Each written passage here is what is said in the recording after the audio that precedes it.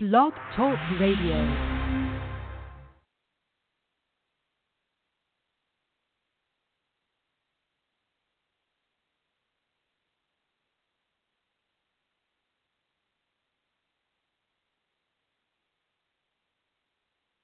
Hey, good afternoon, everybody.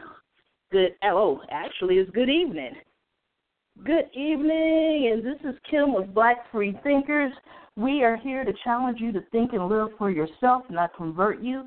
I'll say that one more time. We are here to challenge you to live and think for yourself, not convert you.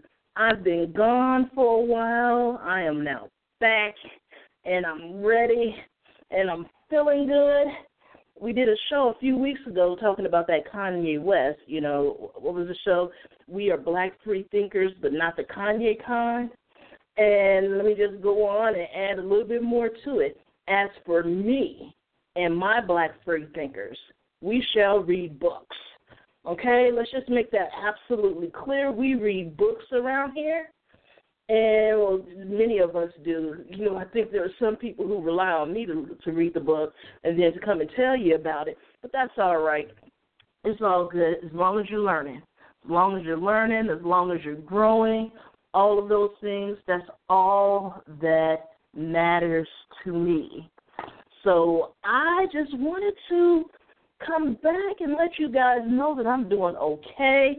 I am in a much, much, much better place in life. You know, things are just working out lovely. I'm happy. I'm happy to report that I'm just freaking happy.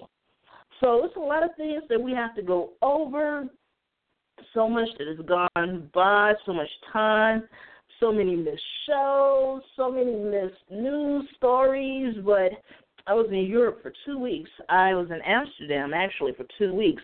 We took a day trip over to Brussels, Belgium. And we were there for the inauguration of the Patrice Lumumba Square over in Brussels. Now, for those of you who aren't familiar, Patrice Lumumba became the prime minister of the Congo. And basically, he declared independence, and Belgium, basically, they took place in his assassination. And his assassination is one of the most important assassinations of the 20th century. And a lot of Americans, you know, are not familiar about what happened with him.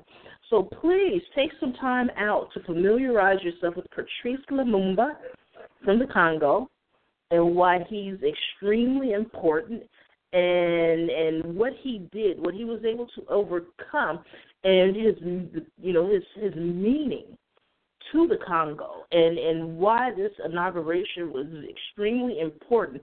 They've been trying to have these dedications and have these statues and these squares and all of this, you know, for different abolitionists all throughout Europe, and it's been resisted.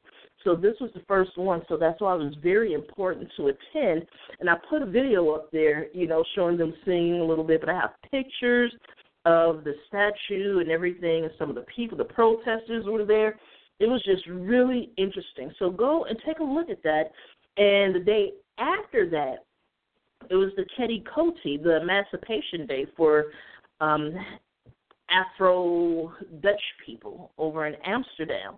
And I posted some pictures of that, but go out and look at the history of that. I think I posted even a couple of little videos there. But, you know, at this point in time, you know, there are a lot of us that are trying to find each other. It's a lot of us trying to share these stories and get a better understanding of one another. And so what was really interesting about all of that is I know at one point in time, you know, I was thinking about leaving this country, becoming an expat. But, you know, over the years, talking to different Black Europeans, but especially with this last specific adventure, you know, and conversations that I had with some Black Europeans, you know, they're having the same issues, if not more, over there. So for those who think that it's better over in Europe, no, that is not necessarily the truth. You know, and I'm not saying there are parts of Europe that are not better, But what I'm saying is I would strongly advise that you do your research, your due diligence, talk to people from the region, talk to people from, these different parts of the world to gain a better understanding of what's happening out here. Because, after all of that, I figured I may as well deal with the bullshit that I do know and I'm familiar with.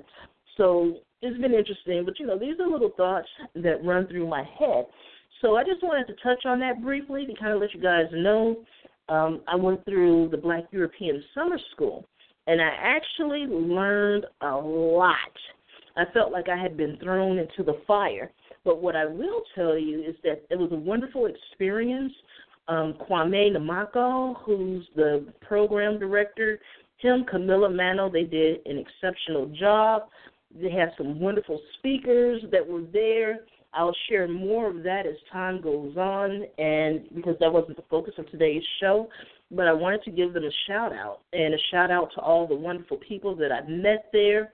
And, if you all are interested, you may want to go and take a look, and you may want to think about taking that course. It's a 2-week course, and it's phenomenal. And like I said, I've met some really wonderful people, and I'll be talking about some of them later. And a few of them I'm going to have on the show. Hey, Dr. Cherise, hey, Dr. Cruz, Dr. Jasmine, all of you guys. Oh, man, I can't wait to get you on the show. And many, many more. It was about 45 of us there this year. So that was, quite an accomplishment for a small program like that. So I would love to see them get bigger as more information becomes available for the next class for next year. I will share that with you. I'll make sure to share that information with you. And as a matter of fact, I'll be in the same region again next year at the same time. And so basically, I'll drop in and probably sit in on a couple of sessions. So for those who are thinking about going, you will see me again next year for at least 1 or 2 sessions.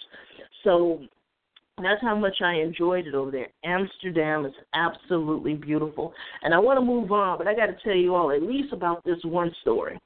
So, I was catching the train, the tram, the bus like I was a pro. I figured my way around, all of that fun stuff.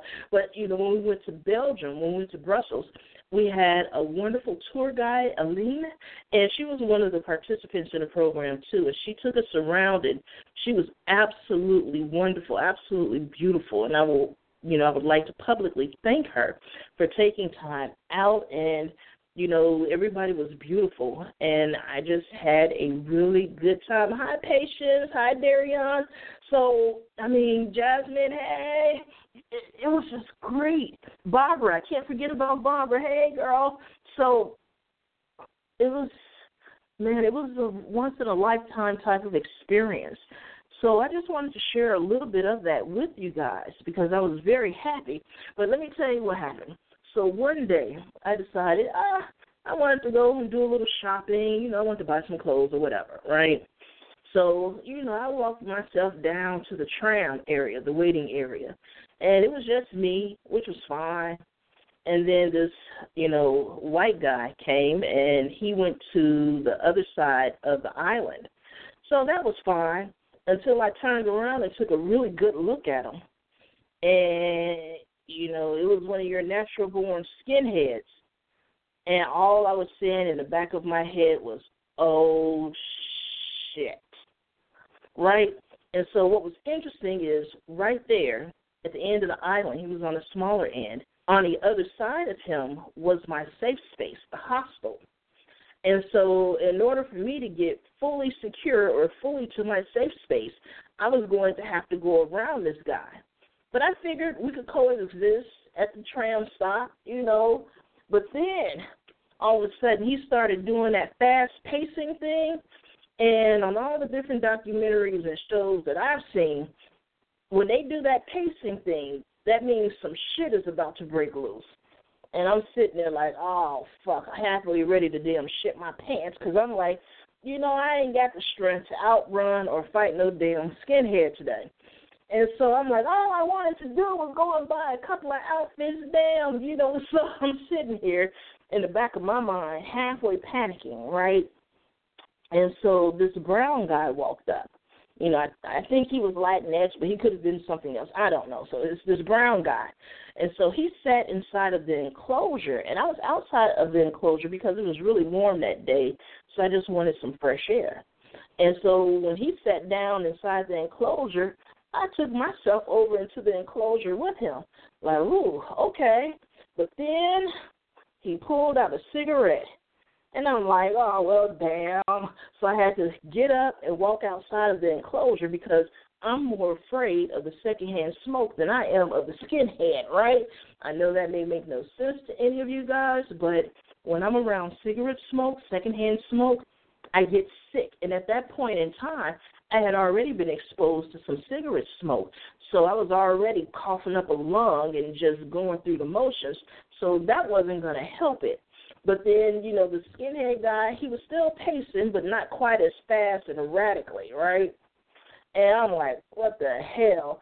And I'm like looking at the brown guy. I want to snatch the cigarette out of his hand and tell him to pay the damn attention, right? Well, not the damn, but, we'll say that.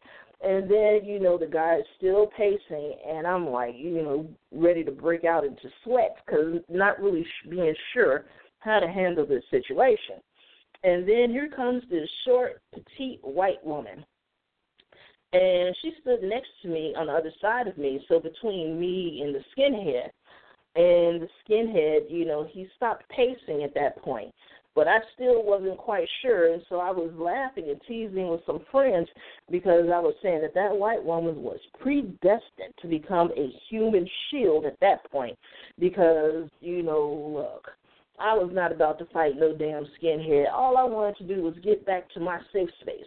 But I just wanted to share that information with you because you have all of these different events. You have all of this white nationalism, all of this white globalism happening all over the world. And as I told you guys over the years, and I would post these different articles about, the white nationalist, anti-Semitic marches, through Europe, throughout France and Italy and Germany and a number of different places. And there were a few of you that got angry and upset. Why are you posting that over there? That has nothing to do with us over here. And my response to you then, just like my response to you now, is yes, it does. It's coming to a city near you. And this is what has happened. For those of you who are not aware, we are coming up on the 1-year anniversary of the demonstration in Charlottesville that resulted in the death of a white woman, right? And you all need to keep an eye on that.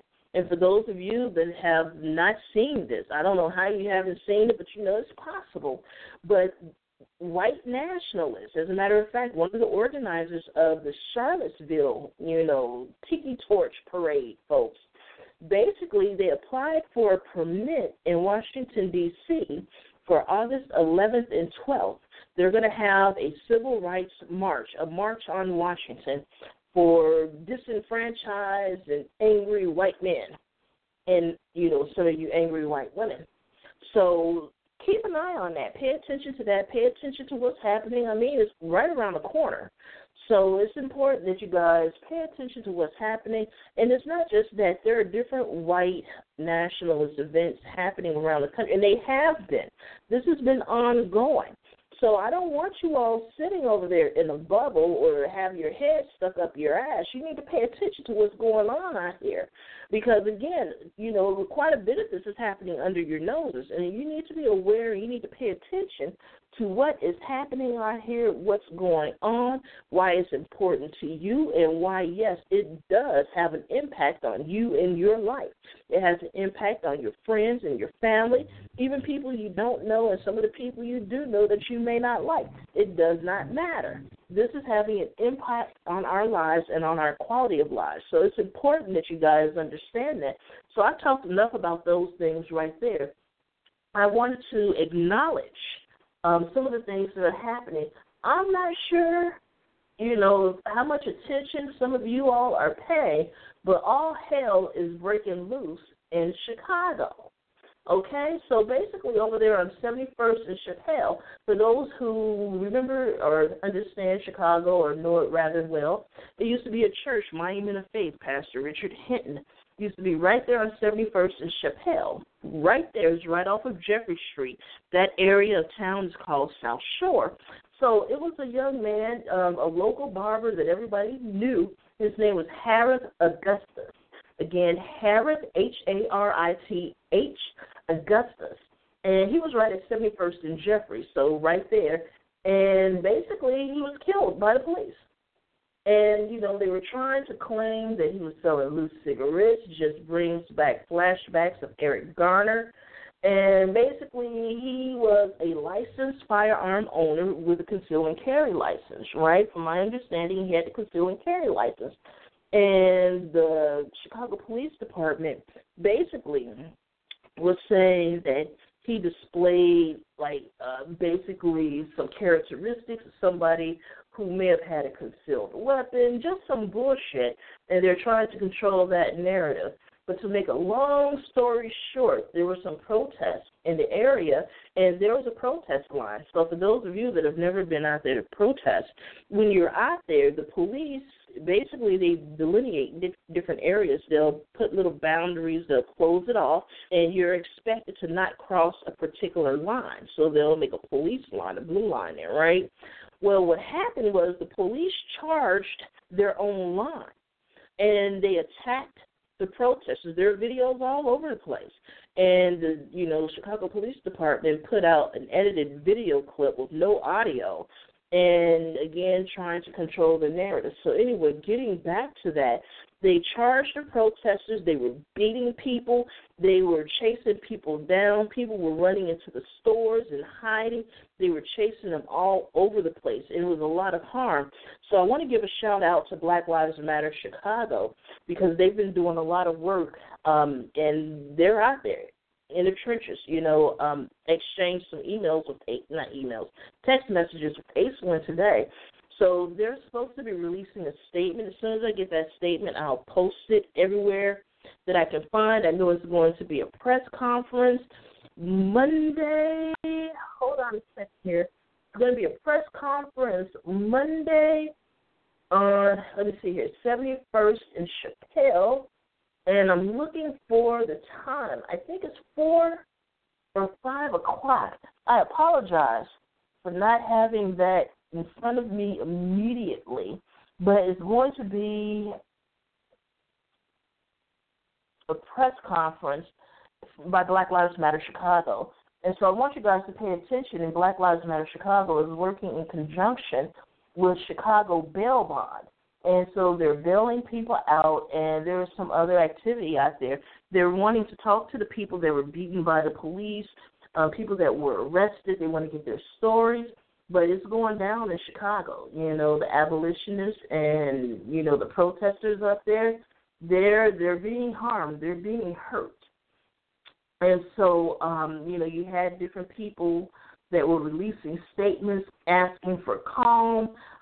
Dorothy Brown, who's running for mayor in Chicago, she released a statement. There are a bunch of different statements that have been released. But I need for you guys to, understand what was happening. Now, the young man was armed, but he had a conceal and carry license. So he was authorized to carry that weapon, and he never reached for it. He ran away. And so, again, basically you have these people who are automatically going to support and defend the police, but that's fucking suspect, because they are out here killing black and brown people with impunity, and it has to stop, and if you go back and you read some of the accounts of it, the police shot him in the back. He ran away.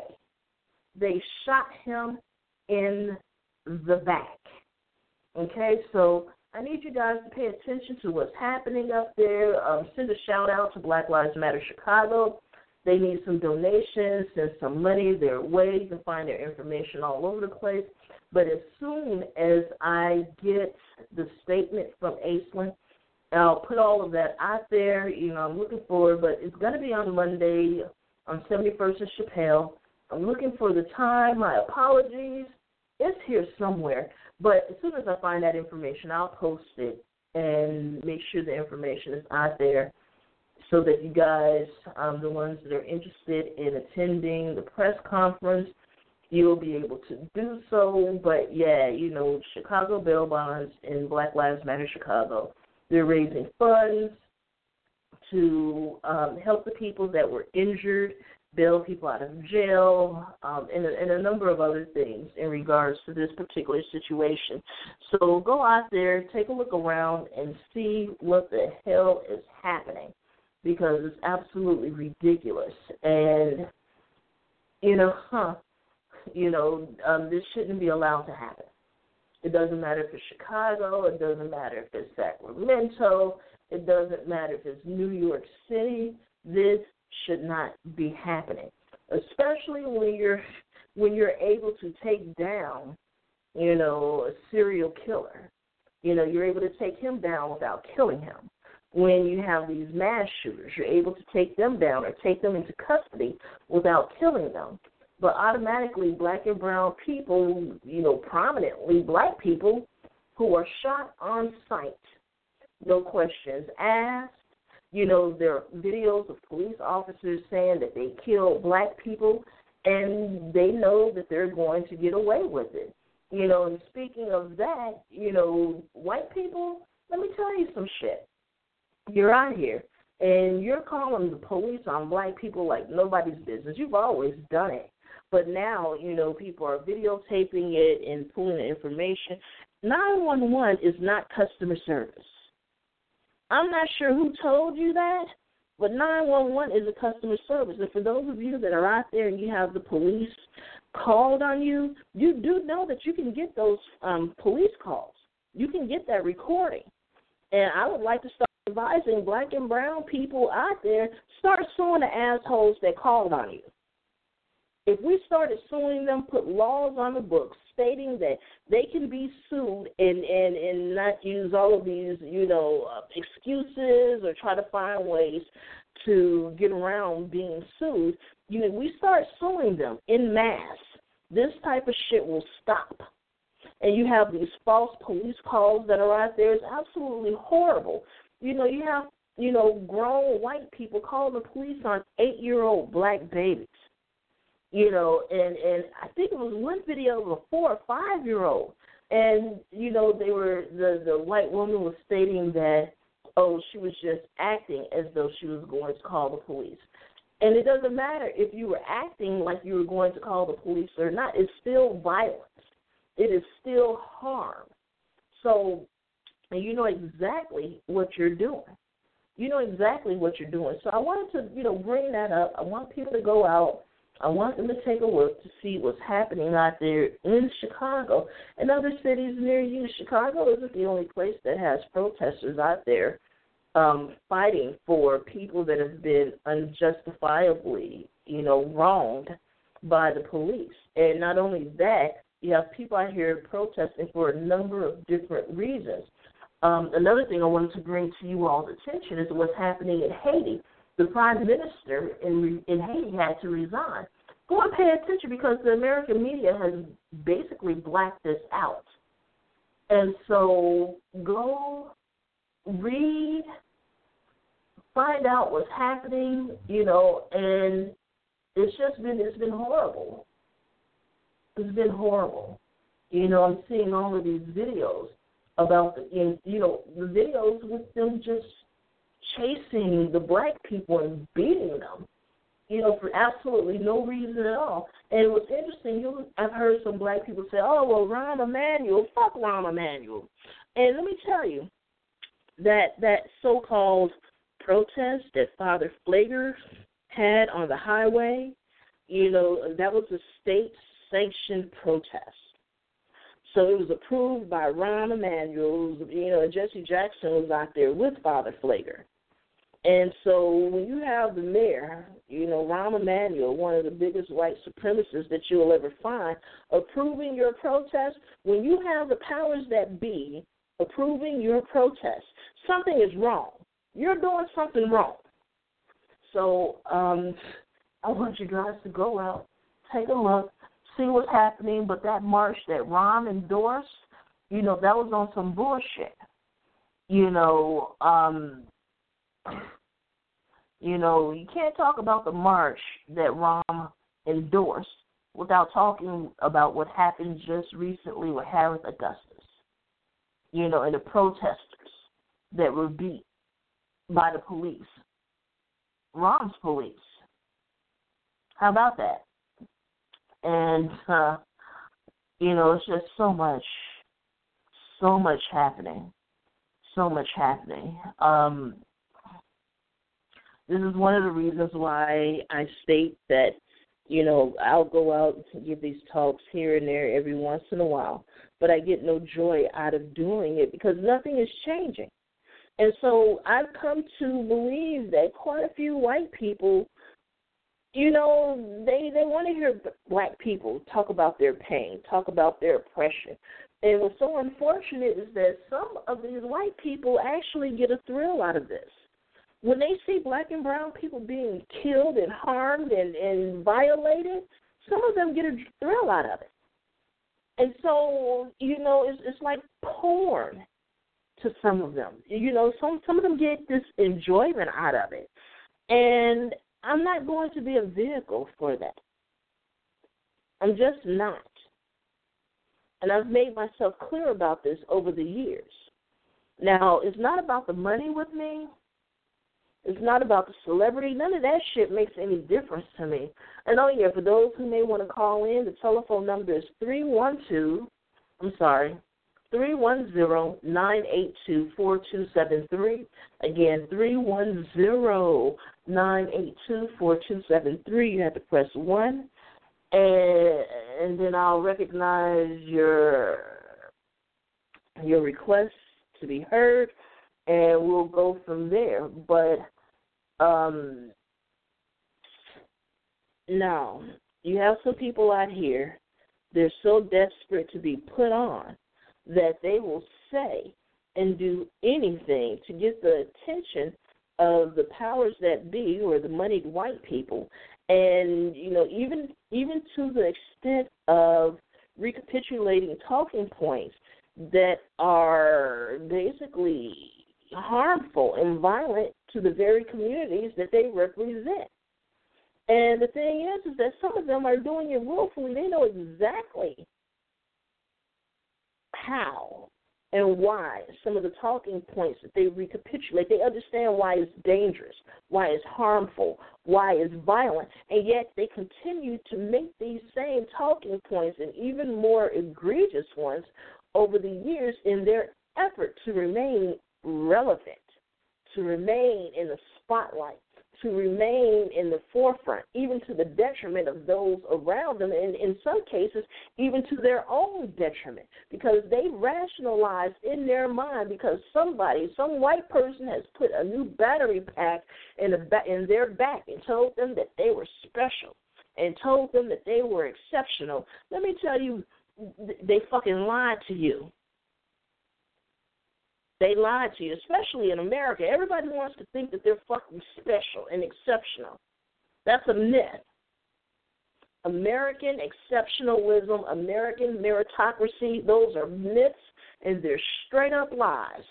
So you can go on and keep believing that bullshit and drinking the Kool-Aid if you want to, but I'm more than positive you don't have a few nigga moments, and you're going to have some more. So you keep on with that. Keep believing that shit. But again, at the end of the day, you're willing to take those hits if it's going to put you on, if it's going to put you on and put the spotlight on you, which you are so desperate to have. And, again, some of you are out here, you're willing to sing and dance and put on, oppression, passion plays in an effort to raise money for your pet projects or whatever the fuck you're doing over there. You don't care. And especially some of you that are out here claiming that you are pro-black, that you are, with black people. You're out here. You're a social justice activist. You're a community service, worker activist. You're just down for the community and all of that. Bullshit. You're out here for yourself. And I need for some of you all out here to listen to this and pay attention because you have a number of people that are out here. Let me tell you, The majority of these folks are actors, and they're going to play whatever damn role they got to play to get what the hell it is they're trying to get, and to achieve whatever it is they feel like they're trying to achieve. In the meantime, they're fooling you. They're they can produce tears, in a matter of seconds. So, on demand. So, again, you need to pay attention. So, anyway, let me read this, what I wrote about the show today. So it says, Dear Black people, what's up with the white American and white people abroad love for 45? So please join us today as I try to play catch up and update you on a few things. You know how we do. I'm just going for it. What more evidence do you need that making moral arguments mean nothing to people who have a totally different definition of morality than yourself? What do you say when their white privilege means more to them than their God or holy book? How do you respond to the silent, moderate, liberal, and progressive so-called good whites who remain silent in the face of the wicked white supremacy that's on full display? How do you justify the actions of the so-called good white politicians who secretly agree with the changes that are being made and pushed by 45? They are too cowardly to say anything in public, but their voting records tell the real story. And so I said, ooh-wee, so much to say, so little time. I'm going to start taking calls again unless you are on that bullshit. So if you're on that bullshit, you're going to get cut the fuck right off, or if not, just straight the fuck hung up on. So I just want to make sure that I make myself quite clear to you, because that's not going to happen today. I'm not feeling that shit. And, what I find interesting and why I'm bringing this up specifically, when I talk about, white evangelicals, white Christians, or so-called Christians, and even whites, whatever other kind of religion some of you out there have, your white privilege means more to you than your God or your holy book, right? And it's evident by your behavior. And what I don't understand is when you have white preachers like Paula White, who's the pastor of predominantly black and brown congregation, not only that, you have millions of black and brown people around the country, around the world, looking at her as their spiritual guide, sending her money, and then she is sitting here and telling you to submit yourself into the authority of 45, because that is what the Bible tells you. The Bible tells you to pray for your government, pray for your politicians, pray for those who are above you in authority. Bullshit. Because, see, this is the thing. You all want to talk all that shit if you want to, but basically the way I see it is this is, Bible-sanctioned racism, Bible-sanctioned slavery, Bible-sanctioned fuckery all the way around, and it's been happening for years. We've been talking about this, and what I'm seeing now, I'm seeing more and more black preachers coming out and condemning what's happening with this particular administration, and also with some of these preachers and pastors and leaders or whatever the hell you want to call yourself today out here telling black and brown people to take the hits, that it'll be okay, let go and let God. And the thing is that black and brown people have been letting go and letting God all of these damn, generations. And what the fuck has that gotten us? 400 years of state-sanctioned violence? 400 years of institutional and systemic racism? 400 years of poverty? Let me tell you something. One of the things that we talked about extensively in that school over in Amsterdam is basically with blacks in America and blacks all over the world, because, we were talking about, when we hit this specific topic, we were talking about black people in France specifically. And basically, when you have these countries in Europe, they will tell you that there is no such thing as racism where they are, because they've dealt with it, because they've put a law or two on the book saying that racism and discrimination is against the law, and you can be prosecuted. Now, it's never acted upon, but it is written on a piece of paper, right? So they don't have racism, and they don't have the racism issues. Why? Because they already dealt with fucking racism as far as they're concerned. concerned.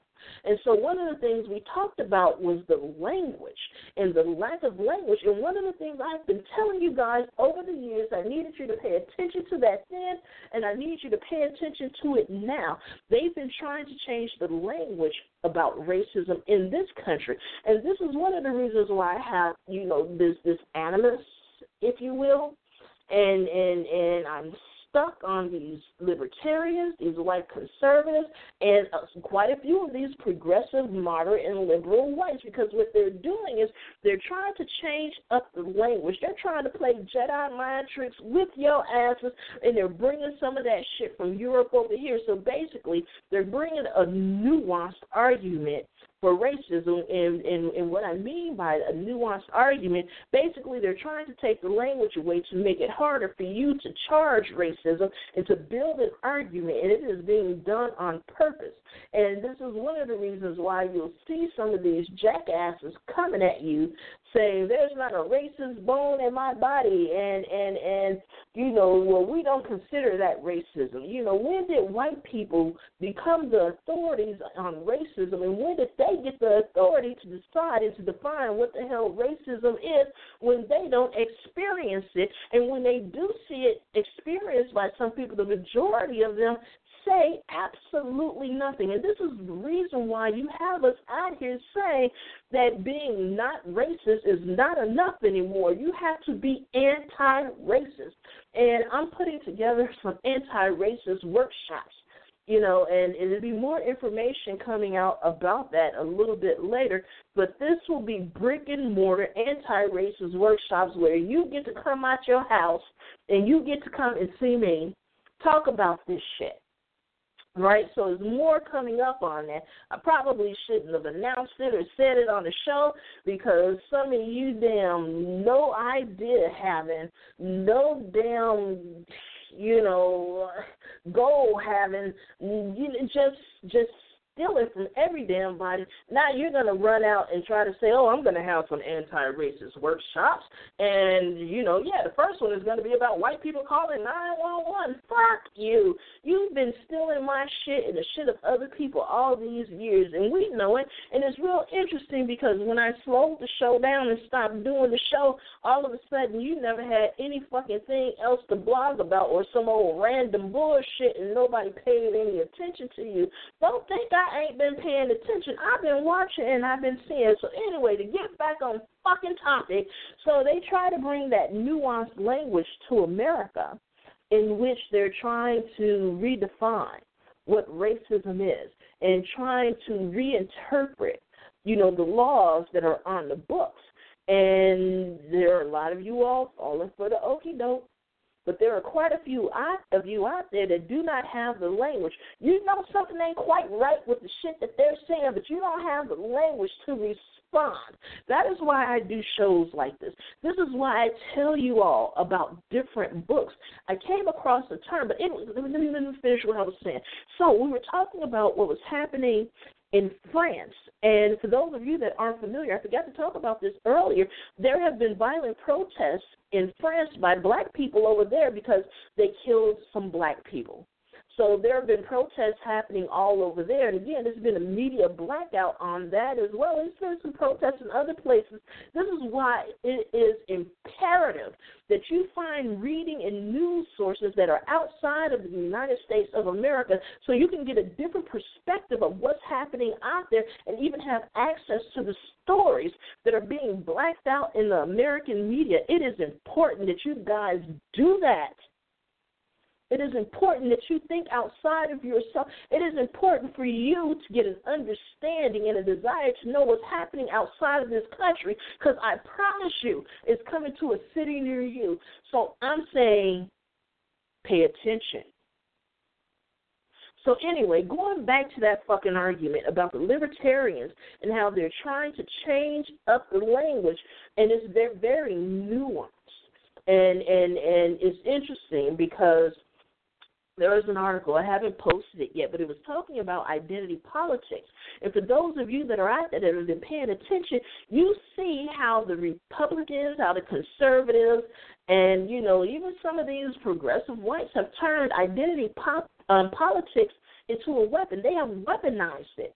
However, it works more to the benefit of these racists and the conservatives. It works more to their benefit, which is why I find it interesting, especially in certain communities where you have certain dignitaries or, celebrities that are coming out talking about identity politics and how it's wrong and how black and brown and, other folks, Muslims or ex-Muslims, how we should basically just subjugate ourselves and acclimate to the environment in which they've already created because they already have this utopia over here, and they, for the life of them, cannot understand why we are not happy.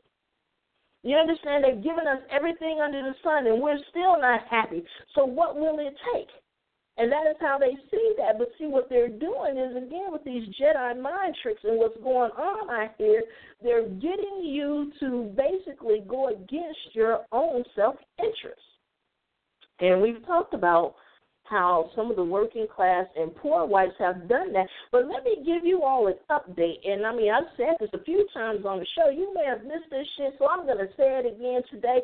We've talked about the working class and the poor whites that have voted against their interests, and they voted in 45. Let me go ahead and let me update you motherfuckers, because like I said, I've been reading these post-mortem reports. And like I said, I've been saying, giving little reports here and there and really haven't been doing the show. But let me tell you, you all are looking at the wrong people. The working class and poor whites, I'm not saying that they didn't vote for Trump and they didn't, that they voted against their self-interest. I'm not saying that didn't happen. But what I'm saying to you is you really need to pay attention more to the very wealthy, the elite whites. They are the ones who put 45 over the top. And so what's interesting is, I've been calling that administration the pinky in the brain administration. For those of you that have been around, you've heard that and you understand. And I'm sitting back because I'm looking at 45 now, and sometimes I call him the Riddler.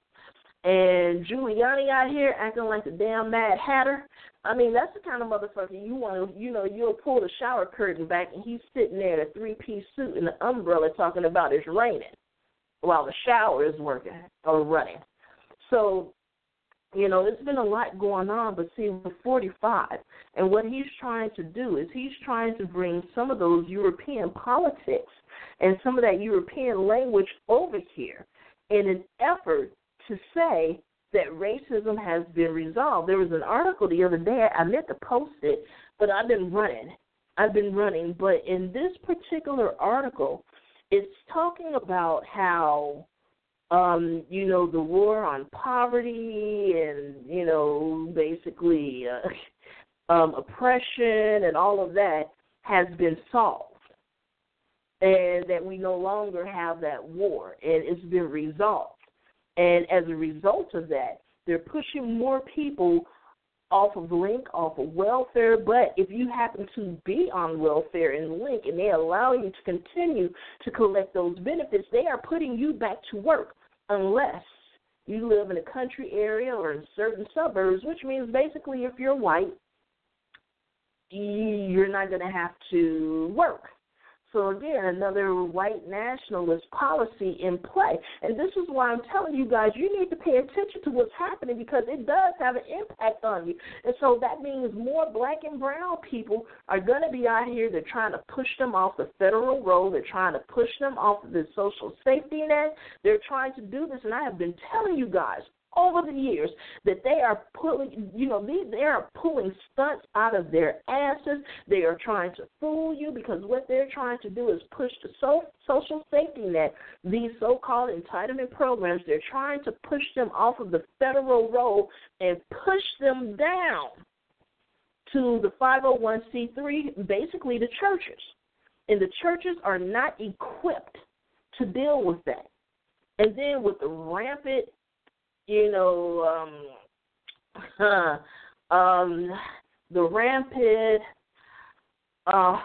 I'm trying to think of the word. I can't think of it. But some of the rampant fuckery, I'll just use that word, in the church. You got people embezzling money. And there is really no accountability. So once that money has been pushed to these different churches, there's really no account for that. There is no line item audit that many of them, I don't think any of them have really seen, with the exception of one or two who may have pissed somebody off, pissed the wrong person off. But that money is going to go missing. People will not get their needs served. And then what? They're not equipped for it. So they're trying to fool you, and you're falling for it. You have Uncle Ben Carson over there.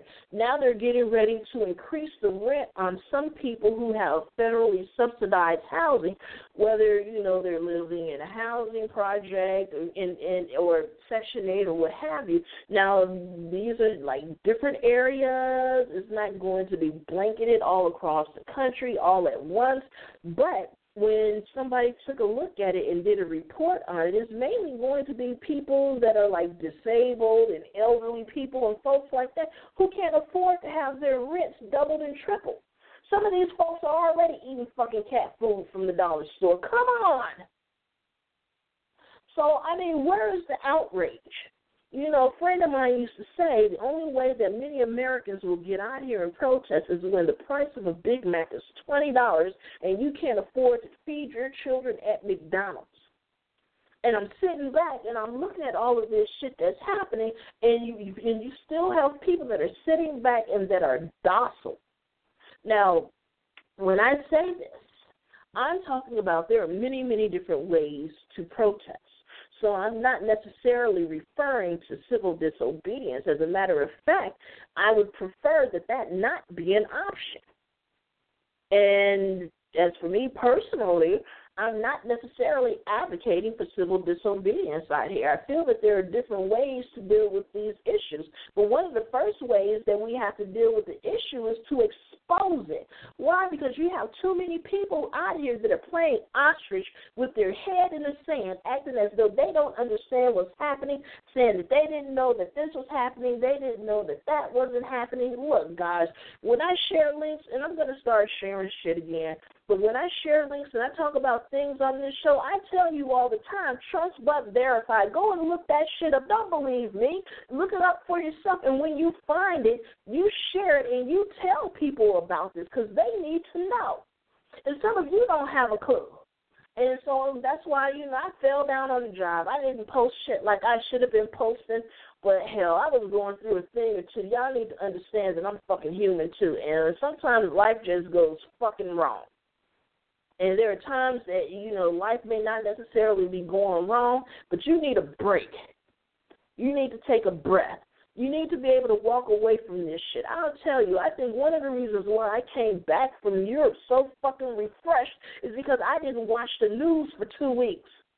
And the one time that I did try to listen to the news on Sirius XM, shit, I was like the craziest. It's too fucking much. I had to turn that shit off.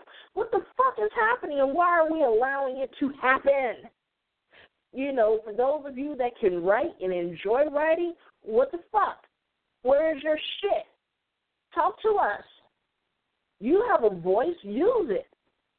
And so, when I'm talking about some of these Christians or so-called Christians or religious people out here, I need for you all to understand that, I'm not condemning religion because I'm not N-O-T. I am not anti-theist. And when I say that, I'm talking specifically about the black church and the purpose of the black church. Now, I've talked about this on the show, and it won't be the last time because I'm going to end up bringing it up again. But with white Christianity, it is based on fear and fucking oppression.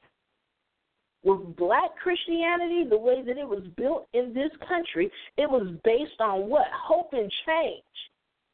And so I need for you all to go back and to understand and to see what the hell is going on and how all of this has been set up and formatted. But again, you have this Bible-sanctioned racism because they're trying to justify it with damn scriptures.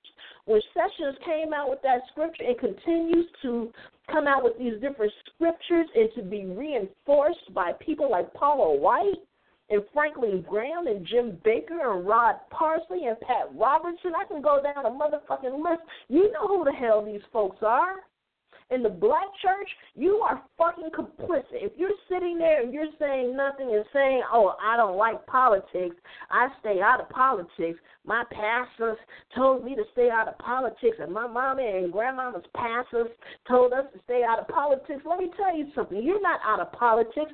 Every day you wake up is a fucking act of resistance, and the politics and the policies and the laws that have been put in place have been put in place to hold you down and to hurt and harm you. So now, it's like this. You can say that you don't participate in politics, but, honey, yes, you do, whether you want to or not. The minute you wake up and the minute you get out of that bed and you have to go out here and you got to get in the street, you got to go to these jobs with these crazy motherfuckers that you got to work with on a daily basis who are doing everything in their power, and you can't understand why you can't get promoted, honey. Give me a few minutes. Let's sit down. Let's take a look at what the hell is going on in your corporation. Tell me how much money you make. Tell me how much money you have left over at the end of the month. Are you borrowing money? Are you working 12 jobs just so that you can buy your kid a damn Lunchable? What the fuck is going on? And the thing is that what many of you all don't seem to understand is that a lot of this is by design. And poverty is created. And in this country, it would be more financially sound to level the playing field and to bring everybody up to a certain level. But they don't want that. They can't have that. Why? Because you have certain middle class and certain working class whites and poor whites who do not want that to happen because they'd rather burn the damn thing down, burn the system down, than to allow black and brown people to be treated fairly. And some of you are probably over there saying, oh, she's just making that shit up. No, go back and read about what happened with the New Deal, with FDR. And the concessions and the deals he had to make and the compromises he had to make with the Dixiecrats or the Democrats in the South, and how the money was pushed down to the states as opposed to having these programs federally administered. They were pushed to the states. That was a concession that they made with these racist-ass states and people in the South, in the Bible Belt, down up in there. Go read it. Go read When Affirmative Action Was White by Ira Katz-Nelson, as well as Fear Itself. There's a number of other books. As a matter of fact, one of the instructors that was there, wonderful man, I can't think of his name right now, please forgive me, but guess what? He coming on the show. And he talks about these things here. And, it's a bunch of things. I learned some new terminology, opacity. O-P-A-C-I-T-Y, opacity. And the woman that presented it, her presentation of it was not the best, and she didn't have a full grasp of it. I've had some time to be able to read some abstracts and read into that particular terminology and the sociology behind it, but Edward Glissant, is based on his work. So I ordered the book. I haven't had a chance to read it. So for those of you that like to read, and when I get to this, you'll be ready for the conversation, go look up opacity and look it up in regards to racial violence, racial harm, just racism in general. Just go and look it up, white supremacy, blah, blah, blah, blah, blah, blah, blah, right? So, I'm saying all that to say this, is that I need you guys to pay more attention, because some of these Democrats that are in Congress right now, because you have people out here, well, why aren't they on TV, protesting at every moment and condemning this type of behavior? Because they agree with it. Look at how they're voting. Now, they have come together and voted against some things. It's interesting how they all were able to muster up enough votes to assure the EU that America is still with them. And, see, they can muster up votes for whatever the fuck they want to muster up votes for. And, speaking of that, what the hell? You have these people out here threatening Maxine. We better leave Auntie Maxine alone. What she say? She said, your ass better shoot straight. You better know how to shoot straight. So I'm like, I ain't mad at Auntie Maxine. She meant that shit, too. So anyway, getting back on topic, look, I just need for you all to pay attention to what's going on because, again, they're too cowardly to say anything in public, but look at their voting records. Look at what they're silent on, and look at what they condemn. And so I wanted to share some things with you guys because on that long-ass flight back, and I had a layover in Iceland of all fucking places, right? And as far as me, let me make it clear. When I go on vacation, I don't like cold weather. Even though I live in a state that's, that gets winter and all of that, I don't like cold weather. So when I go on vacation, I'm not going to somewhere named Iceland, okay? It's a beautiful country, loved the water, loved all of that. I ended up spending the night there one night. It was all fucked up because it don't get dark there. And so it was like I didn't sleep for like 2 damn days. It was just crazy. But anyway, yeah, that's all I'm going to say about Iceland. But it's a beautiful country. Everybody there was very, very nice. Thank you. La, la, la, la, la. Moving on. So anyway, on the airplane ride back, I decided that I wanted to read Why We Can't Wait by Martin Luther King. And so I'm going to be coming to you out of that really for like the next hour. And for those who have read the book or you may have it, I want you to scroll all the way to the chapter entitled The Days to Come. Okay? So, look at what's happened over in Haiti. Haiti has been paying, ever since they overthrew the French government. And what's happening is even with the $2 billion that Haiti was trying to repay, I can't even remember who the hell they're supposed to be paying right now. I'm so sorry, you guys. Didn't come fully prepared for that because this just came up in my head. But a lot of that money is being embezzled and stolen. And that's one of the reasons why you see a lot of these protests happening over there. It's for a number of different reasons. So please go over there and educate yourself. So anyway, basically, I said that to say this. Whenever black people try to stand up and be independent and declare themselves independent or what have you, there is a price to pay. See, the thing is that they want to give you little scraps from the table. They don't want you sitting at the table. Look, I've told many people this. In many cases, if you have been invited to the table, but basically, I won't even say invited to the table. If you have been invited to the party, more than likely you are the help or the fucking entertainment. And if you ain't the help or entertainment, you better look around and make sure your ass ain't on the fucking serving platter. And the few that are invited to the table, can you trust them motherfuckers over there? Seriously. So anyway, going to this book here, there's a few things that I want to address.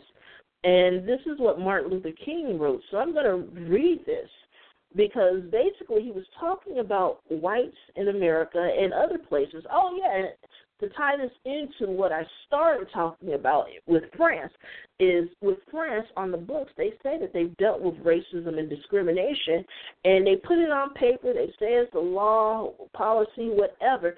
But at the same time, they've stated that they know that black and brown people, specifically black people, will never, ever be able to catch up with whites because of the 400-plus year difference.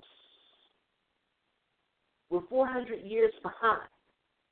And they know good and damn well that we'll never, ever be able to catch up. And that holds true for America, too. So when they come at you with that bullshit like, well, why can't you do this? They had a 400-year head start, and everything pretty much was handed to them on a platter. I was at the bookstore the other day, and I was looking at, these books, and I'm going to have to go back and get this book, but it was talking about land bandits and how they were stealing land and stealing property and killing people and kidnapping people just to steal their property. And when we had Chris Everett on the show, we talked about the coup d'etat that happened in Wilmington and how even to this day when they find land deeds that has the name of black people that used to own that land, but it was stolen by the whites, they're still shredding those deeds today to try to cover up that crime. So this is not something new. What we're seeing today in America and in the world, this is nothing new. I keep telling people, I'm like, all of this shit happens in cycles, and it repeats itself. And this is why it's important that you all understand the history. So anyway, what Martin Luther King wrote in this book here, excuse me, is what will, and basically, let me go back, let me give you some context. It says, basically, it's talking about America, it's talking about how many Americans may not realize that, you know, there's a callous indifference to human suffering that exists even to this day, and I'm talking about even to this day today. And basically, you'll have people who consider themselves men of God or good people, and they will stand there flat-foot and ask this question: what is the Negro willing to pay if we give him his freedom? And again, what is the Negro willing to pay if we give him his freedom? And so it goes on to say this.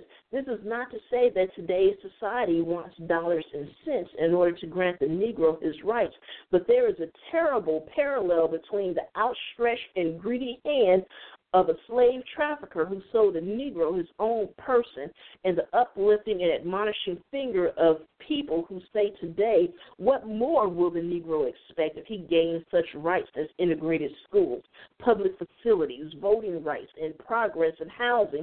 Will he, like Oliver Twist, demand more? What is implied here is the amazing assumption that society has the right to bargain with the Negro for the freedom which inherently belongs to him. Some of the most vocal liberals believe that they have a valid basis for demanding that in order to gain certain rights, the Negro ought to pay for them out of the funds of patience and passivity which he has stored up for so many years. What these people do not realize is that gradualism and moderation are not the answer to the great moral indictment which in the revolution of 1963 finally came to stand in the center of our national stage. What they do not realize is that it is no more possible to be half free than it is to be half alive. And that shit is still valid today.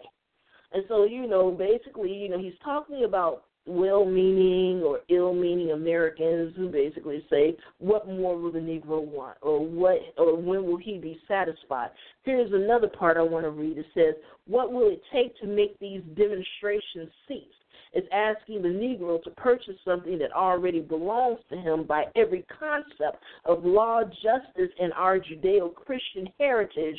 Moreover, he is asking the Negro to accept half the loaf, to pay for that half by waiting willingly for the other half to be distributed in crumbs over a hard and protracted winter of injustice.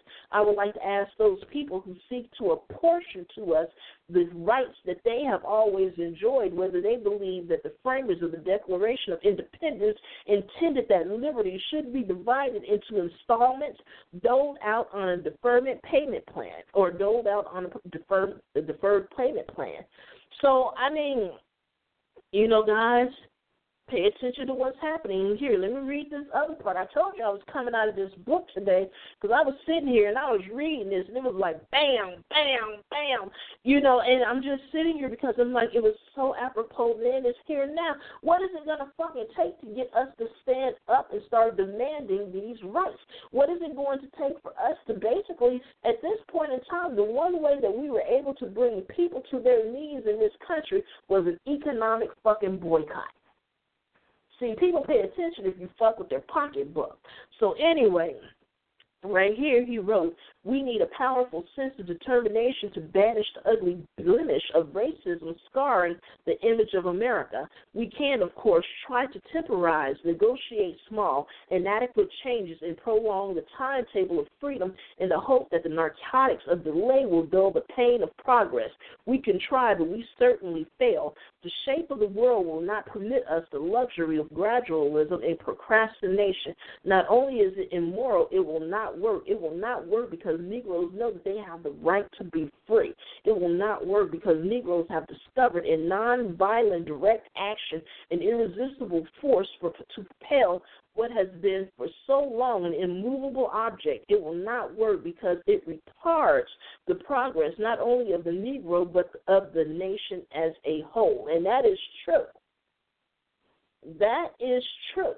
Because one of the arguments that I hear about these people are coming to this country and, and immigrants, documented and undocumented, if all lives matter, like these folks were out here screaming at us, if all lives really fucking matter, you wouldn't be taking these brown babies from these brown mamas and daddies. And then you got black people out here saying, well, we shouldn't be giving a damn about the immigration, getting mad because the chick climbed the Statue of Liberty and all that. And I'm like, what's getting lost in this entire narrative is that there are black immigrants that are being deported left and right. And I told you documented immigrants because some of you voted for Trump. And I told you that he was going to be coming after you next. And they have been deporting documented citizens left and right. We told you it was coming. And some of you are on such a rush to get that to become honorary and ethnic whites, to get that white fucking privilege, that you're willing to throw anybody and everybody under the bus, not realizing that you were throwing your damn selves under the bus because you got some people out here that voted for Trump that are of color, that are out here scared shitless now because they don't know if they going to get deported, their mama and daddy and all that. Oh, it was funny then. Shit ain't quite so funny now. So anyway, this is what is happening. And so I'm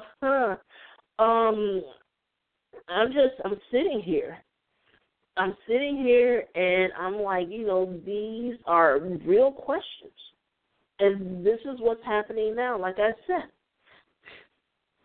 it repeats itself. It repeats itself.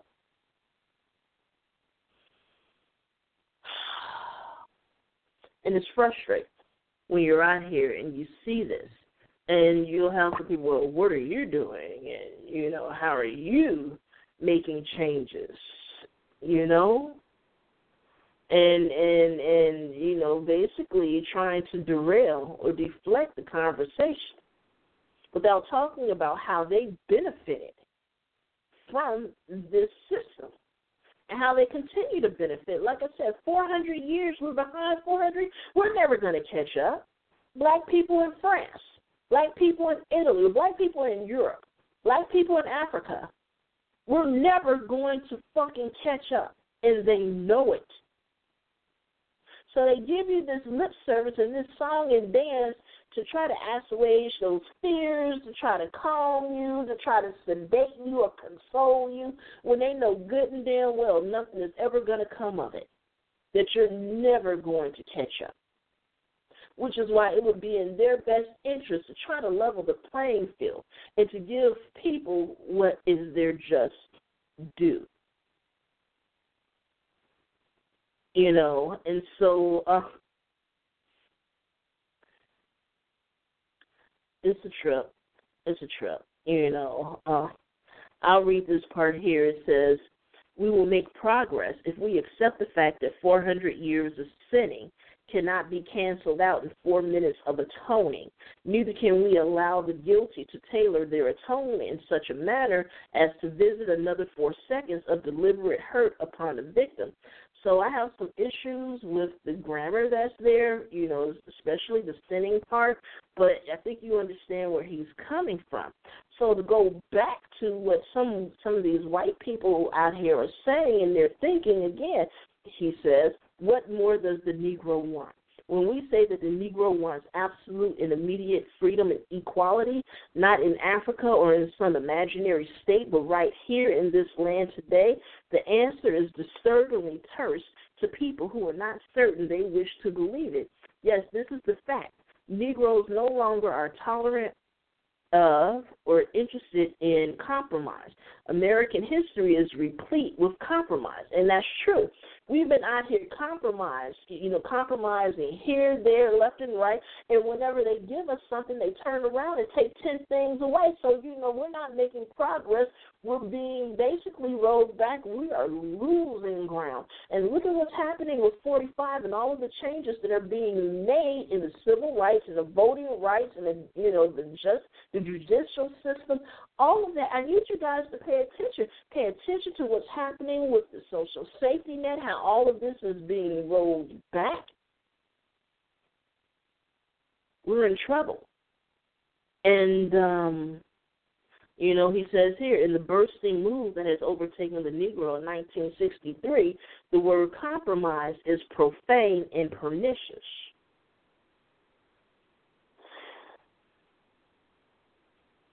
And I mean, I really want you guys to go and read this book. I think you could probably find it online, as a PDF. And, right here it says, in this time and circumstance, no leader or set of leaders could have acted as ringmasters, whipping a whole race out of purring contentment into leonine courage and action. If such credit is to be given to any single group, it might well go to the segregationists who, with their callous and cynical code, help to arouse and ignite the righteous wrath of the Negro. Look at what's happening in this country. What do they think they're going to gain or benefit from with the rampant racism and the reemergence? Well, not reemergence because it never went away. So with the increasing participation and outwardly displays of, white nationalism with these hate groups, I just need for people to pay attention. And right here, he's talking about, if you go back and you read the letter from Birmingham jail, he skewers moderate whites. And, there are some things that I have to say about that. But here he wrote, the enemies of racial progress and even some of his, quote, friends, end quote, who are, quote, for it but not so fast, end quote, would delight in believing that there is chaos up front in the civil rights ranks. And so what's interesting about that is you'll hear these people out here putting forth this narrative about the Congressional Black Caucus and how, they've run their course, but Dr. Sharice gave a very wonderful presentation about the Congressional Black Caucus and the progress that is made and some of the bills that have been passed. A lot of information that I did not know. And so it's just so much. There's so much, that is happening. There's so many people that have just disappeared. People who claim that they're for us and they want what's best for us, and then when the time comes, they disappear. Or if they don't disappear, they're like, okay, well, I agree with what you want, but we don't like your tactics. Or just wait, it'll happen. You're going too fast. You want too much too fast. And I believe that some of those same words came out of Barack Obama's mouth. And I need to go and look that up and be able to quote that. But I remember him saying that, especially when he was addressing, Black Lives Matter and the unrest that was happening in this country.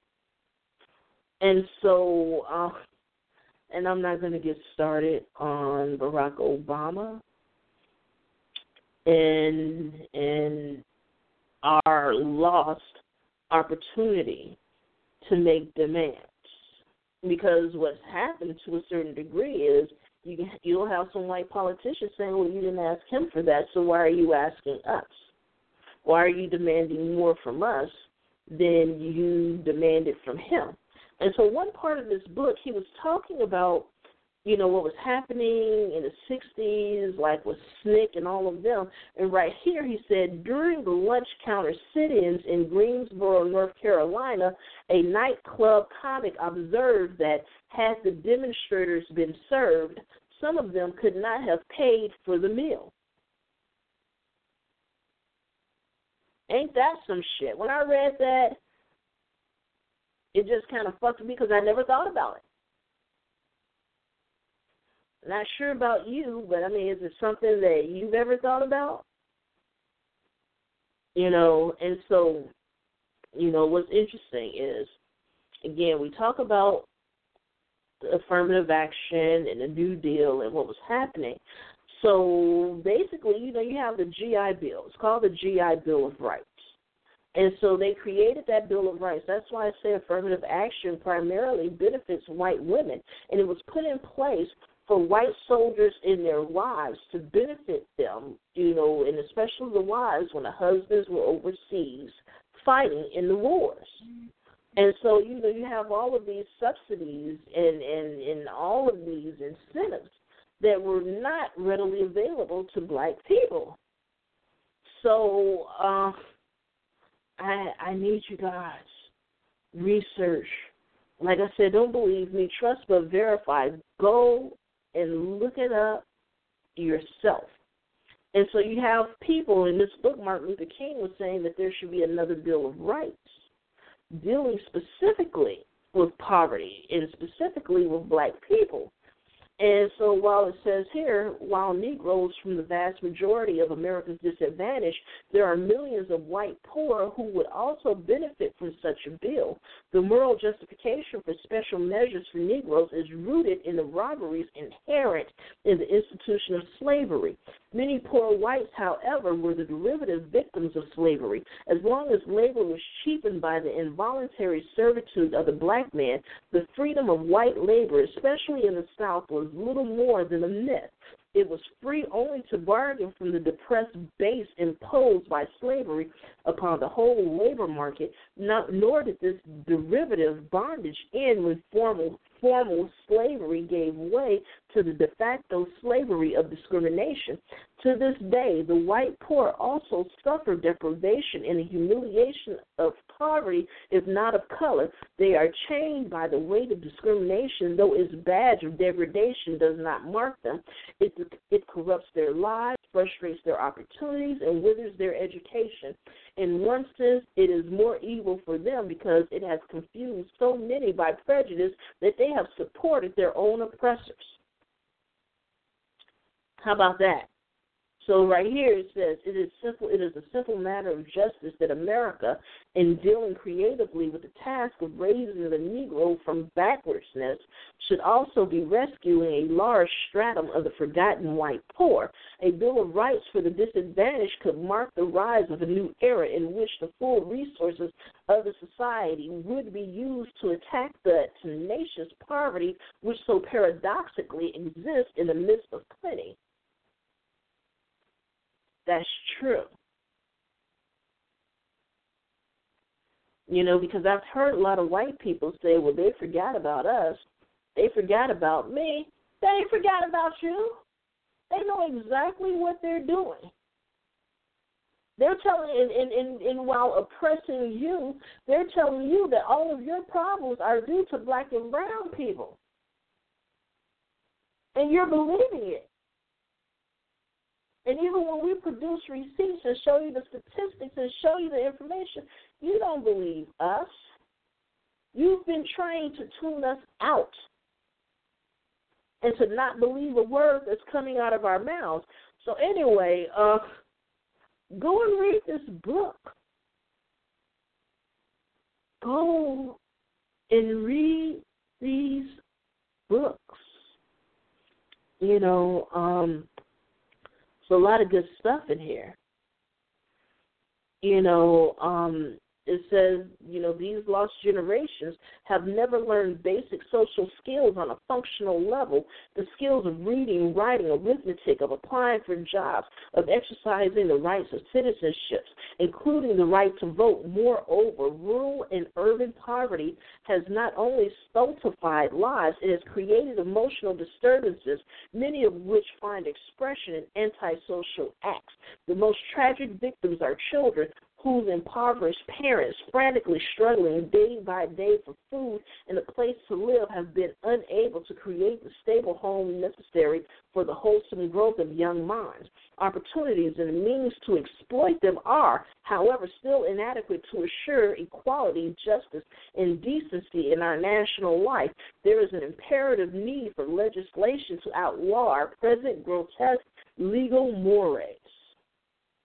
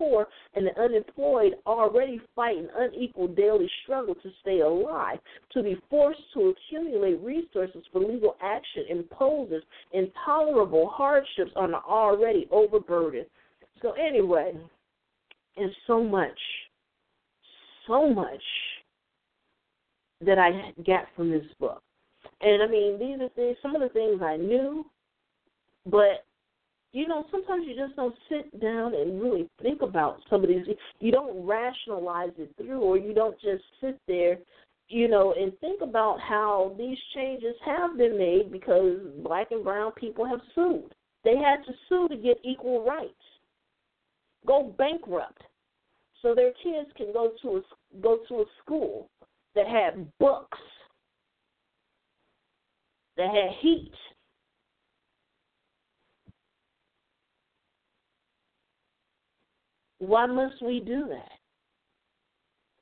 Why is that, I don't know.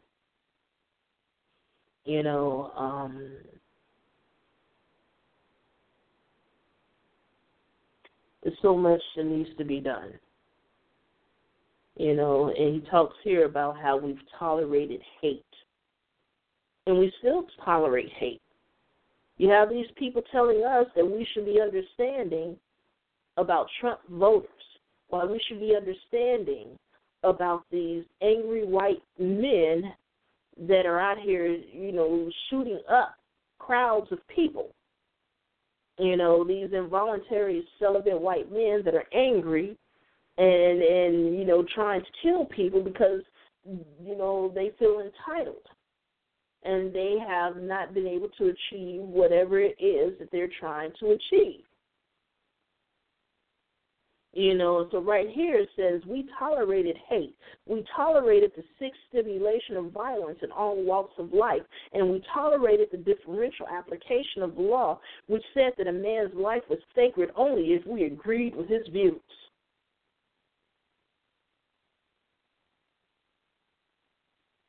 How about that?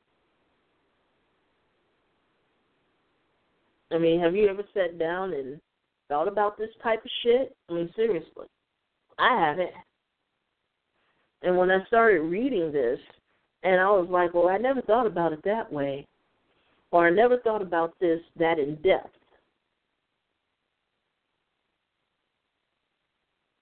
And this is where I am, because at one point I became so disillusioned with the election of 45. I mean, I knew he was going to win towards the end.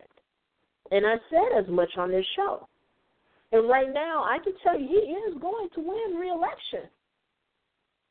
You need to be asking how and why and who. And so, at one point I was thinking I was just going to fucking stop voting and fuck it. But I can't do that. And like I said, we went to the Power Rising. Jen and I had such a good time. There's a reason why they're trying to dissuade you from voting. There's a reason why they're trying to take your right to vote away from you. There's a reason why they're purging the voter rolls. There are reasons why these things are happening. There are reasons why they're putting up billboards and sending out fake text messages telling you, warning you not to vote, because you may have a warrant or you may have this happening, and if you show up to the, to the voting booth, to the poll, that you're going to be, just tricks. Why are they trying to trick you out of your vote, right? And so, right here it says they also have, basically, let me read it from this part here.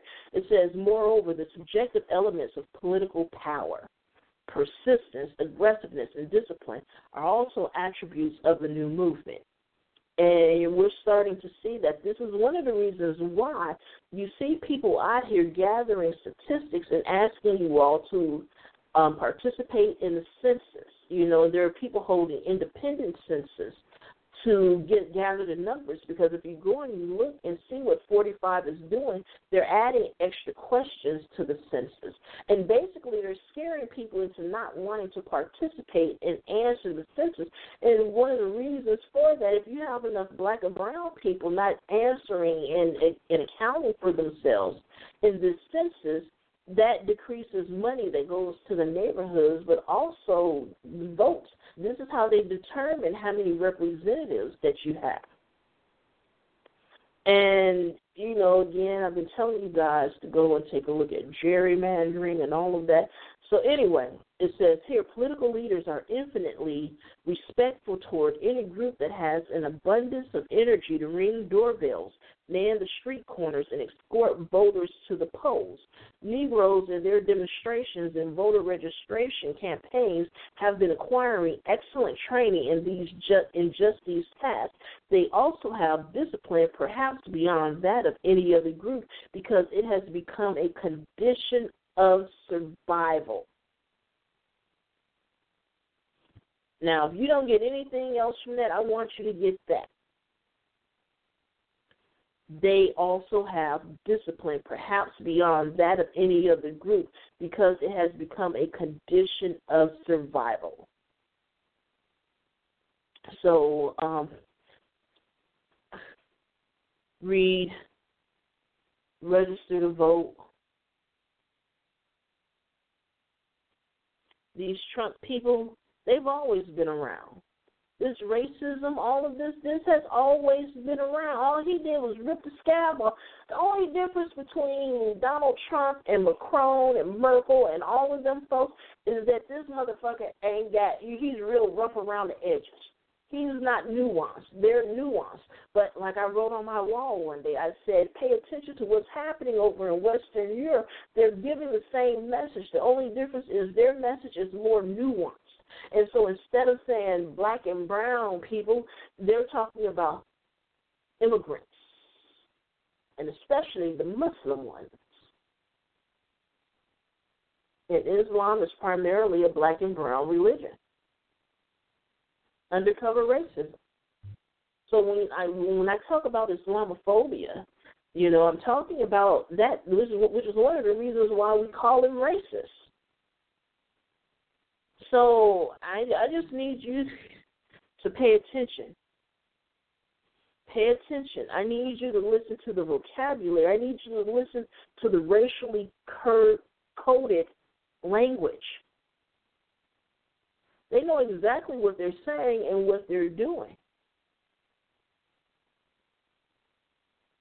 So I don't want you to live under the delusion that things have gotten better, because that's a fucking lie. They haven't. So what I would say to you is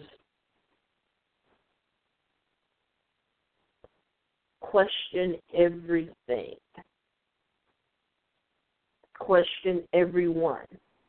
But I need you to pay attention, not only to the ones that are out here in front of the microphone with the big mouths, but to pay special attention to those that have not said a damn word, that have just disappeared, and look really nervous when you start asking about some of these issues.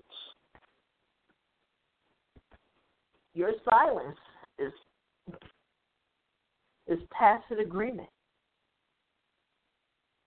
Look at some of these white pastors, especially, because some of them got, black people sending money to them, sitting in their congregations, and Paula White needs to fucking be ashamed of herself. But hell, there were issues when she was married to Randy, charges of racism and all of that. I mean, pay attention. But I'm happy that a lot of these black pastors are now starting to come out and say, you don't really have a choice. Your people are dying in the streets. Some of them are dying in your in your pews. I've seen so many pastors run up out of churches for stealing money, coveting their damn members' wives and husbands or whatever the fuck was going on over there. Some of you are just a little bit too fond of children.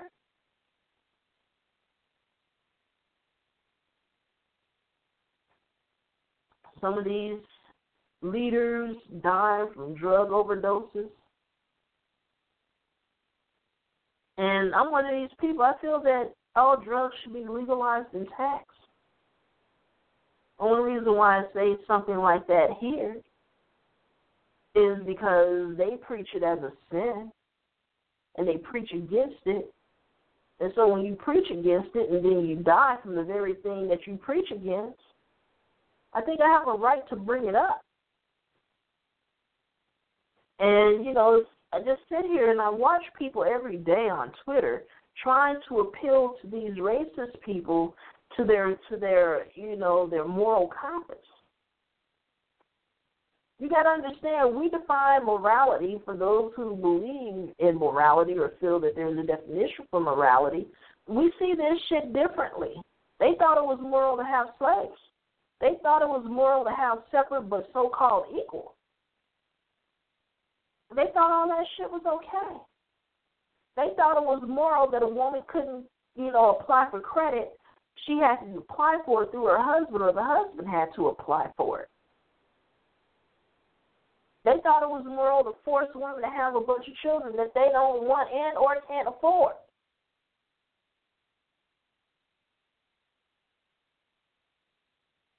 And there's so much more I can say about this. But I don't feel like it. So anyway, I'm back. I'm feeling good. Doing things. You know, things are getting better. People are healing. People are getting well. You know. So that's a good thing. You know, a lot of pressure is being lifted off of me. So I'm doing all right. Feeling good about life. You know, I'm doing okay over here. So anyway, I just wanted to give you an update, let you know I'm still here. I'm still around. I'm going to be doing more damn shows. I'm going to talk about something next week. I can't think about it right now. I'm going to come up with something. Trust and believe that. But I just wanted to say hi, let you guys know how much I missed you. Hell, let you guys know how much I fucking miss me. Because it felt like a part of me inside just fucking died. And there were a number of factors in that. But one of the biggest factors was helping someone get through this cancer and then losing someone to the cancer. And that was a devastating loss. I mean, even when I was in Amsterdam, you know, one day they were just really heavy on my mind. And it was right after the skinhead thing. And I wanted to give it Facebook status. And I just wanted to say, I miss you and I need you. Why did you leave me? And so once I was able to kind of catch my breath and come back to myself, you know, I said, Kim, you got to move on.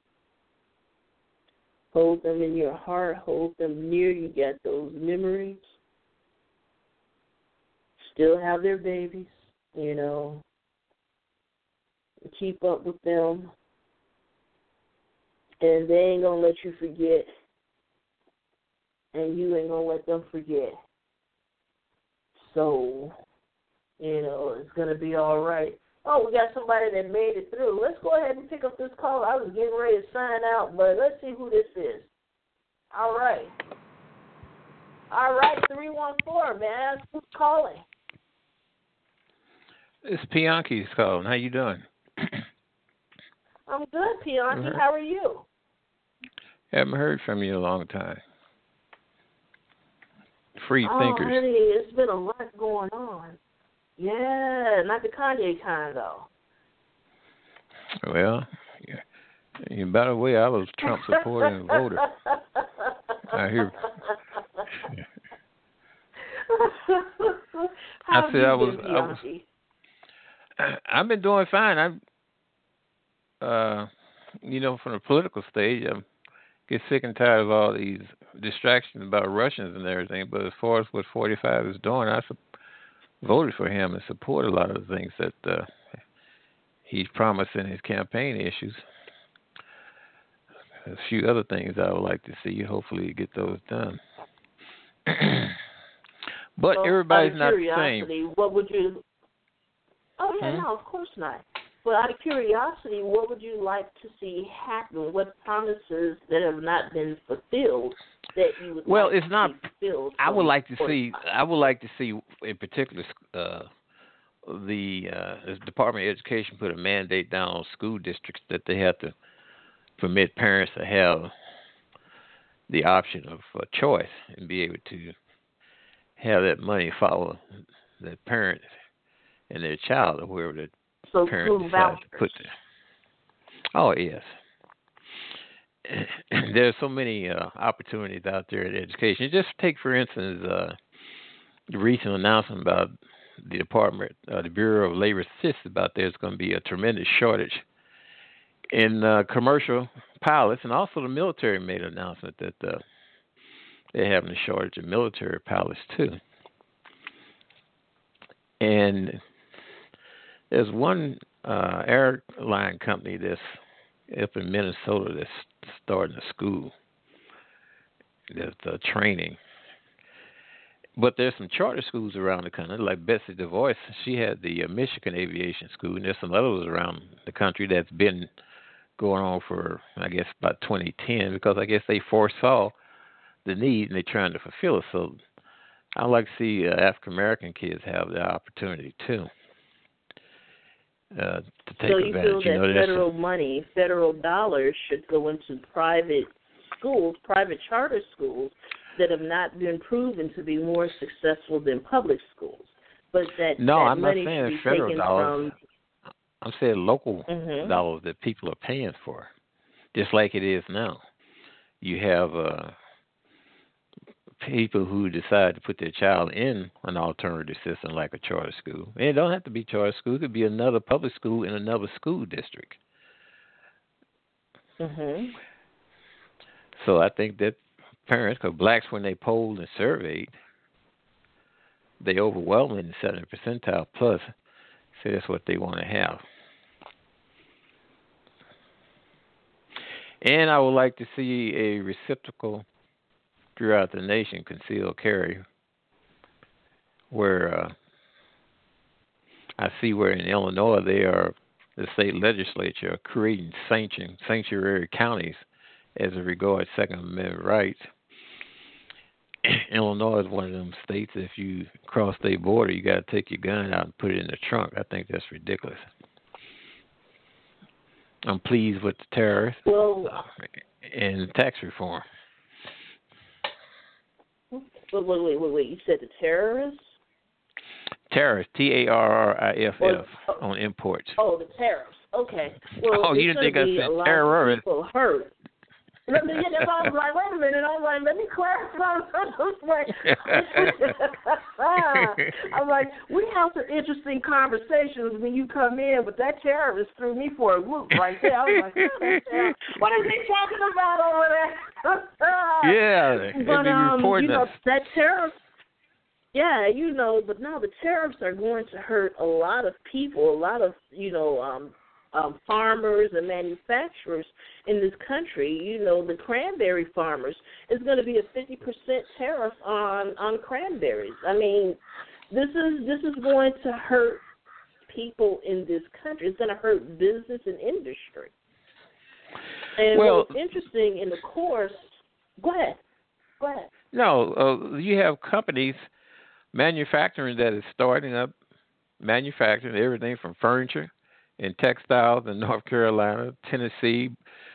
Chinese manufacturer Honuk is opening up a tire plant in Nashville that's going to hire 1,800, starting salary $56,450 with benefits. You got Mazda, Toyota in Tuscaloosa, Alabama. You have lumber companies, Weyerhaeuser. You have aluminum companies, 3 that's going in Kentucky. And that way you don't have to be worrying on these imports. You can buy stuff that's produced in the United States. And the reason why U.S. manufacturers wasn't able to get started, like in Granite City, where U.S. Steel say the reason why they're reopening those 2 plants is because of the tax reform that went through in December. And they're hiring people that was shut down back in 2005. Indiana, they're opening up a steel plant starting off $30.10. In Missouri, Nucor coming out of North Carolina and starting 2 in Liberty and Independence. Defiance, Missouri, plus another one someplace. So that's going to be good. Well, I mean, there are some jobs that are being created, but there are whole industries that are going under. And, what's interesting with, some of this here is basically what's happening with China And, people haven't been paying attention, but Russia and China have been making direct trade deals with one another. And what's happening with China is they're trying to open back up that Silk Road, that Silk route, to deal directly with Africa. And during World War II, America had to go and appeal to China to open up their trading, to help bolster our economy. And so you have some of these, companies from these other countries that are, building manufacturing plants and all of that here in this country. But while they're, creating a few jobs, how many have been lost? And in regards to 45, he's made some promises to people that have just been outright forced. He's not going to be able to bring a lot of those mining jobs back. A lot of the people that have lost these jobs, it's interesting because sometimes when you hear him talking and he'll speak in others, in his particular social group there, they'll talk about some of these people who do not want to attain some of the skills needed. Do you know how many IT positions are unfilled in this country? And I've heard a number of white men specifically on some of these news shows when they're interviewed saying that I want to do a man's job. I want to dangle off of 14 floors of a building. I don't want to learn programming. No, it's a more lucrative. That's what I've done for a living for 40 years was put up skyscrapers where my men did dangle off of steel structures. But I know. When you have a trade imbalance, when you have an overall trade imbalance of over $800 billion and over $300 billion with one country, that just can't continue to go on like that way. And they are making improvement. Look at the National Society of Black Engineers, which I like to talk about all the time. They last two national, NSBE. They last two national convention. Northrop Grumman hired 400 young engineers off the floor 2 years in a row, not including the other corporations was there. And you look what they're doing; they're getting prepared for the announcement about what aerospace, the kickoff into the aerospace industry that's starting up again. Boeing. A stock has increased 86% in the last, short period of time, along with about, other ones. So, no, there's a lot of things that's going on. It's wonderful times. We need to be preparing our children for these opportunities. I like Trump because he said that those here that's working on work visas, when your visa expire, you're going to have to go and we're going to have to train Americans for those jobs. The same way car plants done. Here we had Chrysler and Ford in Hazelwood. They shut down, but they trained their workers for something else, and now they kept on moving. And you have some companies that will do that, help their employees make that transition and transition them into other positions. But, when you were talking about, how the stock went up, and basically, the majority of Americans are not invested in the stock market, and many of them do not necessarily understand how the stock market works because basically we're trading other people's money and other governments' money, not necessarily Americans' money, and that's one of the reasons why we're having such a hard time with the infrastructure and not being able to make some of the changes that we need to make with the infrastructure. But in regards to what you're saying, in regards to our output being more than our input, in regards to, our economy, I understand that, but there are better ways to do this. And I guess one of the things with 45 is, some of it is his mannerisms and his bullyish behavior, but also he is a bigot. He's a racist and he's a bigot. He's a sexist. He's a number of these things. And there are a lot of people that are being hurt and harmed by him and his policies. And while I understand there are some people that are benefiting, they're more of the exception than the rule. Being able to, to hire 400 engineers, first of all, is only a handful of black people that actually go into STEM, specifically engineering. You Yeah, they know, need to get and while more. that's great to have 400, And that was 400. That oh, was I total agree. 800, by the I way. agree. And we are working Oh, to my create apologies. more. Yeah, Mhm. there are programs that's been put in place to create more at the elementary level with bridge programs that coordinate with the local state colleges, like in Missouri, like in the St. Louis area with UMSL Bridge program, which have summer courses where you take elementary students and you team them up. I'm not talking about a few. I'm talking about hundreds.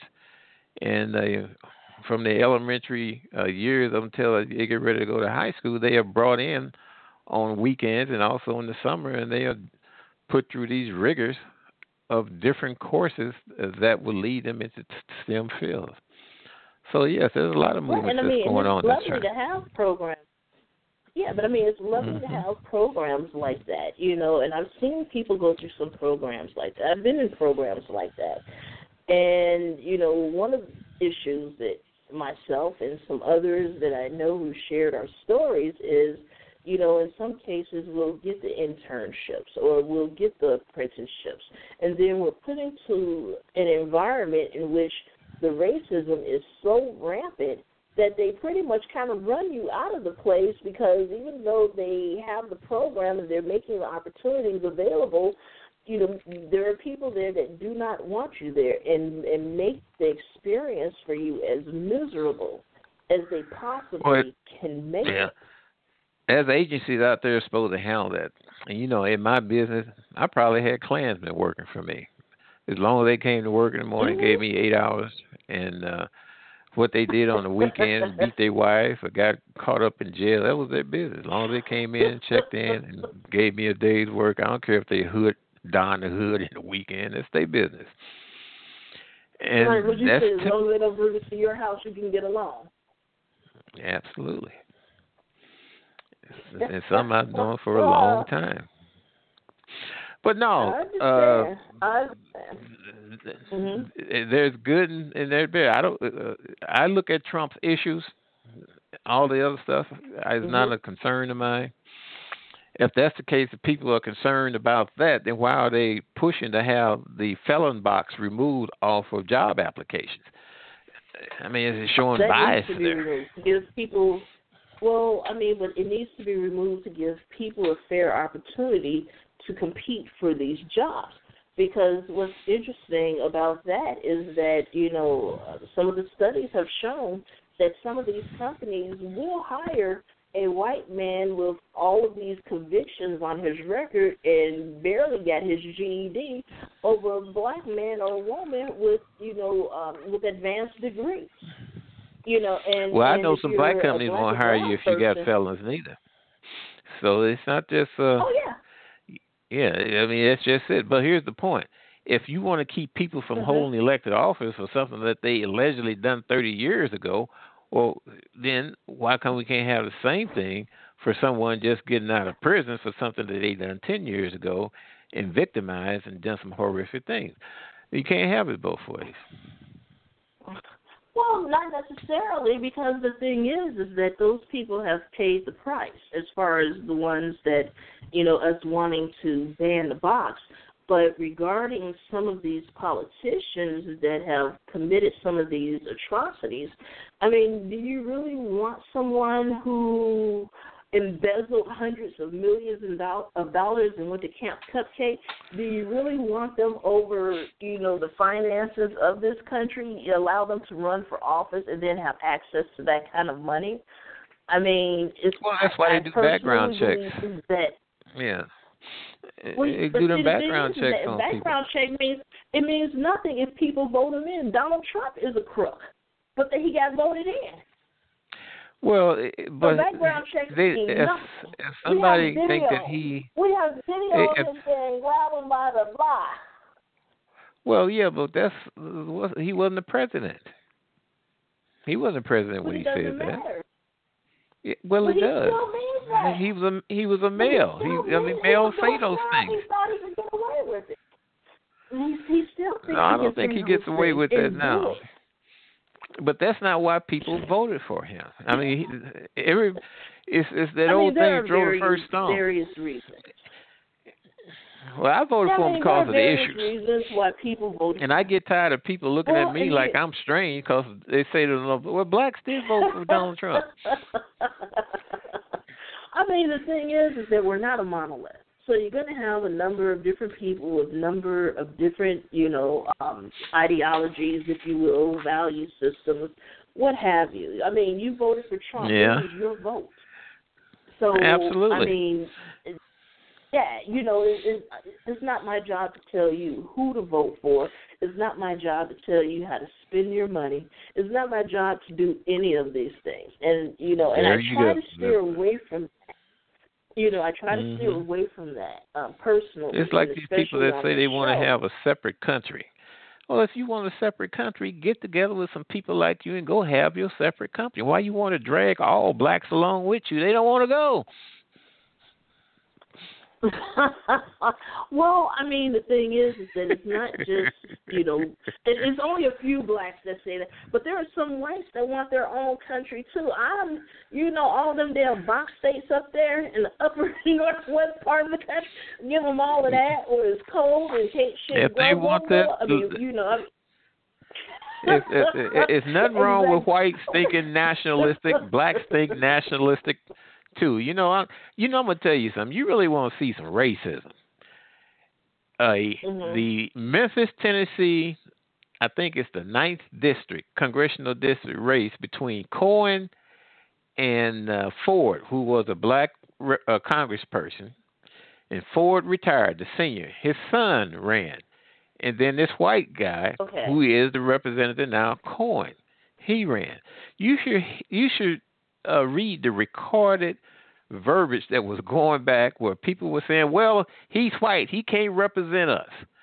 Now, if whites were to say that about somebody black, blacks would be throwing a racism card all over the place.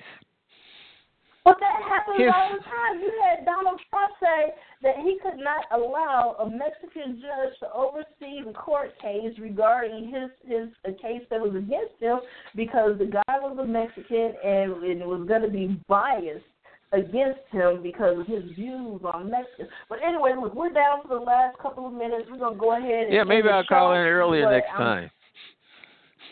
Yeah, do that.